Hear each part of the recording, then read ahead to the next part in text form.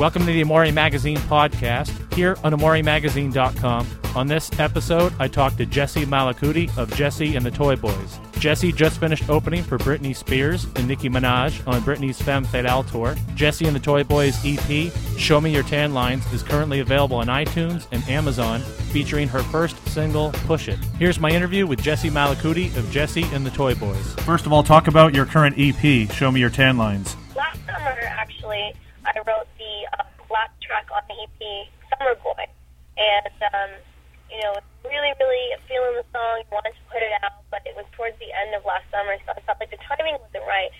So when this summer, started, I guess, picking off, and I knew that I was, going to be going on tour with Britney Spears and everything like that, I wanted to give my fans some more music, and the new fans that I was making an opportunity to get to know my music. So I wanted to put an EP out, and I knew that I kind of wanted to build it around Summer Boy.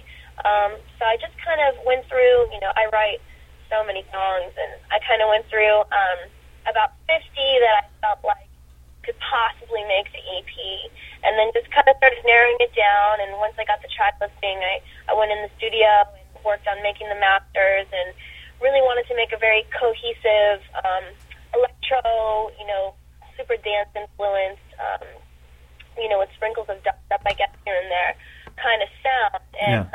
And that's Show Me Your Tan Lines, and the lyrics are all very, kind of tongue-in-cheek, and just wanted something really fun and playful and bright, Yeah. And your forthcoming album, This Is How Rumors Start. Can we expect the same from the upcoming album? The album actually, in contrast, is quite dark. It's I really wanted to give everyone, I guess, sort of both sides of Jessie and the Toy Boys, or two layers, I guess, of many layers of what I plan on doing, in this business. But This Is How Rumors Start is darker. It's still, sonically, it's still what I'm doing, which I feel like, is kind of a fusion of maybe more of a punk rock aesthetic, just, given my background with dance beats. But I guess in terms of the lyrics and subject matter, it's a darker record for sure. Yeah, and now you live in Los Angeles, but did you record or write the album in London? I recorded several of the tracks in London, several of the demos, and actually I did a little bit of it in New York as well, but the majority I did in Los Angeles, yeah. Okay, and how did that work with your touring schedule, or was this before you started touring that you were working in London? It was before I had moved back. I actually was living in London for 2 years. Okay. And at the top of 2010, I moved back to LA.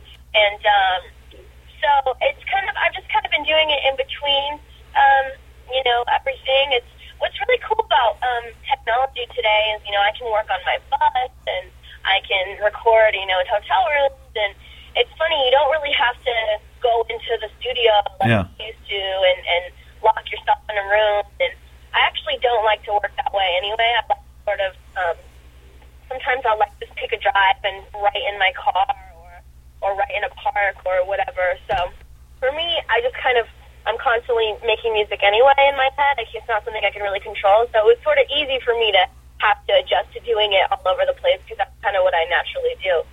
Okay, and how did the name of your band come about? And for those of us who don't know, what's a Toy Boy? Yes, okay.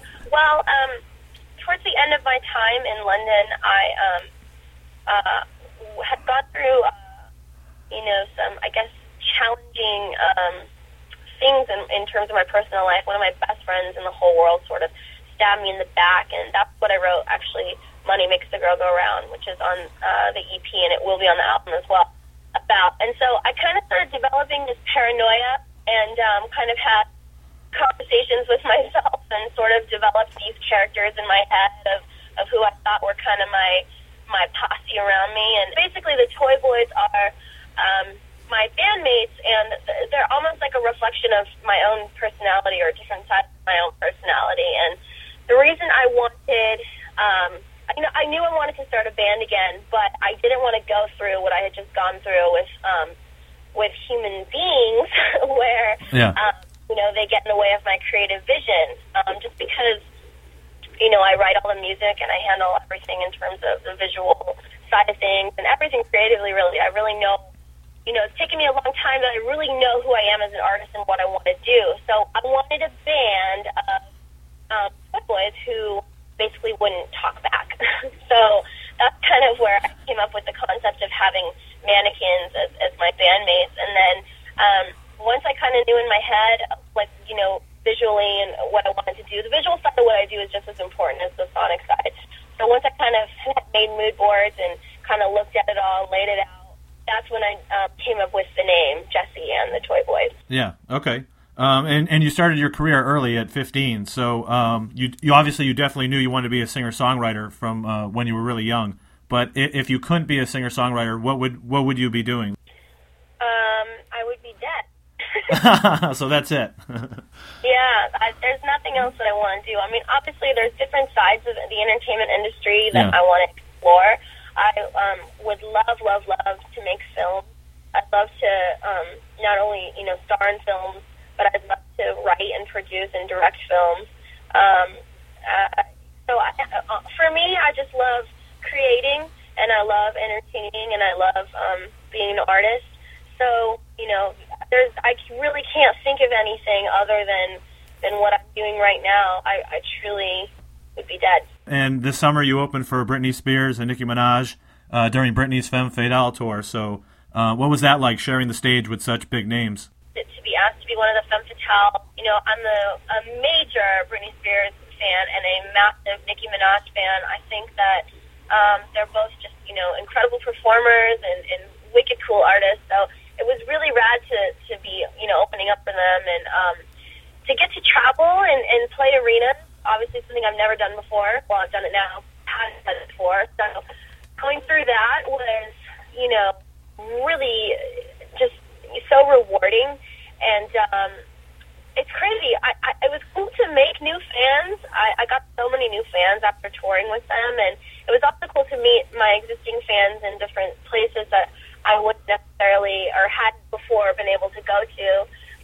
Just places that I'd never been to before. It was cool to go to, New Orleans and Chicago and all these places that I wanted to go to and hadn't been able to go.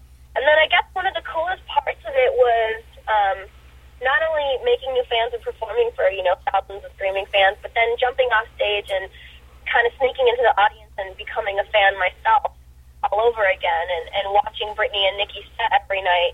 Yeah. It was really cool, and I learned a lot from both of them and just being in their company, and it was the best experience for sure. Yeah. What's one piece of advice or inspiration that she gave you or that you learned from her, before having met her and, working with her on the tour, obviously? Well, I think there's a magic about Britney Spears that you feel when you're in the same room as she. And it's just kind of undeniable. So I guess if that makes any sense, just kind of being in her presence, she is a superstar. And she exudes this superstar power. Same thing with Nicki, they're superstars, and you feel it when you walk in a room with both of these women. Yeah. So I guess, that for me was really cool because I was already a fan of both of them, but then to feel that, like, the gravity of just talent and how just they're just superstars. And later this month, you'll be releasing the video for Naughty. So can you talk about the concept for the video, the plot, and how long did it take to shoot? Yes, the video's been quite a process. I'm still going through time code because we have so much footage. Yeah. Started it in Cleveland while I was on the Femme Fatale tour, and shot the second half recently in LA. The theme or the concept or storyline, I guess, that I had for the video was I kind of wanted to. I'm really into street art right now, like all of a sudden, and so it's kind of been this new thing that I've gotten into, and as I drive around, I've like just started noticing, like it's there, but I don't know, like just street art's really been inspiring me lately. Like it's stuff that you see, but you don't really see until you open your eyes to see it. Yeah. And so I've kind of been, I guess, awakened to the street art movement. And so the concept of it is and sort of put, wheat pasting or tagging and putting up street art and doing various naughty things. Right, and right. then getting caught, getting arrested, and a little very dramatic theatrical surprise, which I won't give away. All right, well... And, but there's a lot of street art, and what was cool is I collaborated with some local Los Angeles-based street arts with the video. Uh-huh. So we did some really cool things with their art and incorporating it into. So it was cool because it wasn't actors running around being like, oh, we're tagging, we're doing graffiti, we're bad, yeah. It was like actual legitimate street artists that I got to work with, so that was rad. And who's your celebrity crush and why? Oh, my celebrity crush is Ryan Gosling. Okay. But he totally let me down because I just saw that movie Drive. Uh-huh. And it's really bad. Okay, so if he ever hears this, then it'll go back to him. So he'll have to rebound for you. I'll say, hey Ryan, hey boo, how about you, girl? But don't ever make a movie like that again. All right. Last question. You just performed at New York Fashion Week, and obviously fashion and your unique style are important to you. So is that also important in expressing yourself, fashion, just like music is?